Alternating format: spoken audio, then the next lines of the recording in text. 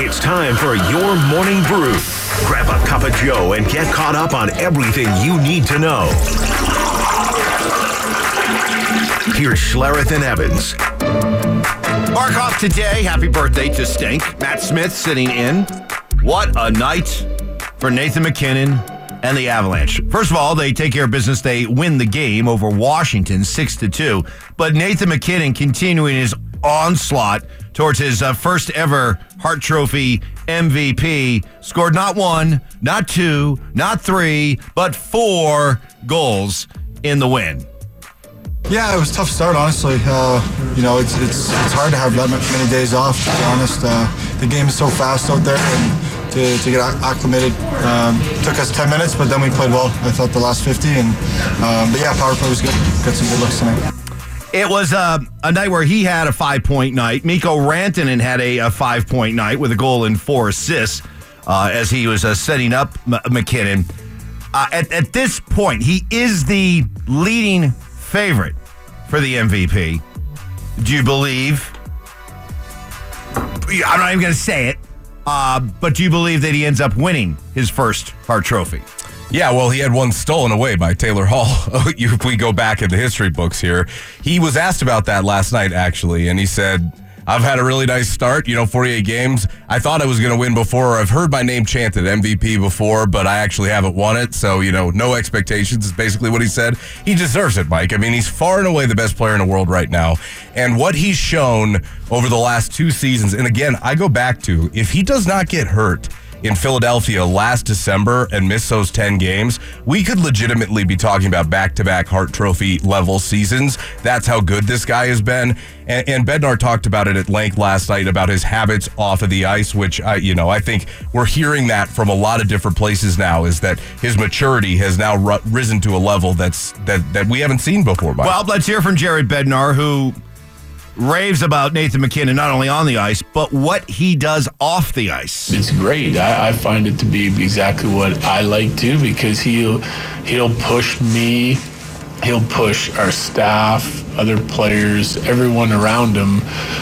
He'll challenge you and then you make sure you know exactly what you're talking about and what you're doing, and the details are tight because he expects them to be, because of what he's giving to the team, right? If he's going to do all this stuff in order for our team to have success, he expects everyone else around him to do the same. By the way, he hasn't changed, and it's funny, back when the Avalanche were not a good hockey team or growing towards what they've become now, McKinnon's almost fanatical approach to playing hockey and doing everything the right way off the ice, kind of rubbed some people the wrong way, kind of caught some people off guard, but they weren't winning then, right? Now, here they are as a Stanley Cup champion, a threat to win another one, and now people look at MacKinnon, his maniacal habits, and his dedication to winning, and now it's like, oh, yes, this is good, and we should all fall in line. Well, you said it hasn't changed, but it has. He's grown up a little bit. Like, there are certain things he's doing now that he necessarily wasn't doing before. And you're right. He always demanded a lot of himself, of his teammates, of his coaching staff. Yeah, as Bednar said, he's always been this way, but he's gone to another level. He called it from elite to super elite last night. So, you know what he reminds me of a lot? And I go to this well because this is the context that reminds me of when I watch a guy play. We don't have too many stone-cold killers left in sports, in my opinion. I mean, guys who are willing to go into your chest, rip out your heart, and leave it at center ice or center court or midfield or whatever. But that's what MacKinnon is. And every single night, consistently on both ends of the ice, it's the 200-foot game. I think he's better defensively this year than we have ever seen. So I just continue to be so impressed. And I said it on social media last night. I'm running out of ways to describe what he's doing right now. I'm just sitting back and appreciating the moment because we are witnessing greatness, and I won't let it go for granted. Seems like that's kind of the same description we have when it comes to stuff that Nikola Jokic does. We're running out of superlatives. Next on the Morning Brew, speaking of superlatives, Michael Malone confident in how his team will come out and play tonight at the world's most famous arena. Regardless of this road trip, we're 3-1 right now on this road trip, having won the last 3 in a row. But I have all the confidence in this team. This team just won a championship, and when you have Nikola Jokic as a starting center, Jamal Murray as your starting point guard, and the display they put on in 20 playoff games last year, we walk into every arena fully expecting to win. And I expect them to win tonight because this is one of those games where at the end of a long road trip, maybe, Matt, teams are just kind of, we'll let this one slide because we want to get home. We've already guaranteed a winning road trip. But this is one where, hey, they're going into New York. They're the defending champs. New York. There's going to be a lot of attention. There'll be that electric atmosphere, much like they experienced in Boston on Friday. I think it brings out the best in them. I think they come on home with a 4-1 road trip. It'd be nice. It'd be good to see a good effort to round out the road trip. I mean, the Knicks are winners of 4 straight. Knicks are probably better, yeah. 5 of their last 6. And they just made some moves here lately to really kind of mix up kind of what they're doing. They traded the OG.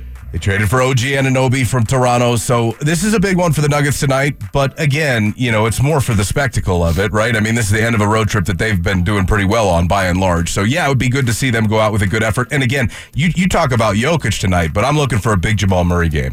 Murray kind of gets elevated in these atmospheres. Yep. So if I were looking at anybody to have a big one tonight, it's Jamal. Next on the Morning Brew, a mixed bag, a split for the college basketball March Madness hopefuls in state. CU wins. They've turned things around. They've won 4 in a row. They win on the road at Washington. CSU loses on the road at Nevada.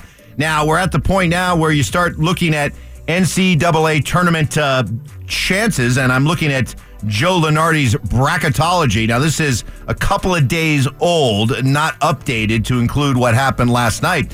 But as of right now, he has CSU in as a 6 seed.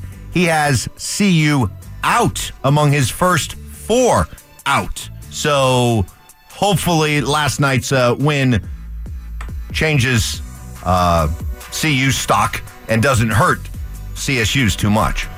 So at the beginning of the season, Tad talked about this team really coming together as this season drew on. Coach Boyle. Oh, thank you. Sorry, okay. I'm on a first-name basis. I don't know about you. What's wrong? I mean, Tad, I call him Nico Medved. I'd call him the same. Okay. Let me get there. Good for you. Exactly. I'll tell you, last night. Not stink drop names. Last night, what did Tad Boyle? He's the coach. What are you talking about? Me and Tad were texting last night. No, congratulate him on a good win. Can I get there? Did you want to hear what I was saying? Go ahead. I'll tell you that last night in Washington, that CU team, with arguably the best road win in conference that I've seen in a little while. I mean, that gym has not been kind. I absolutely despise Alaska Airlines Center. That's where Spencer Dinwiddie tore his ACL back in college at Washington, and it's been a house of horrors for the Buffs. That was a huge win. Cody Williams is coming on strong, and I've seen reports here lately where he's being talked about as the first overall pick in the draft. Yep. So I've taken a little while to come around to it, but this is a weak year in the domestic NBA draft class. There's a very good chance he'll be a top 3 pick in the draft, especially if he continues to play like this.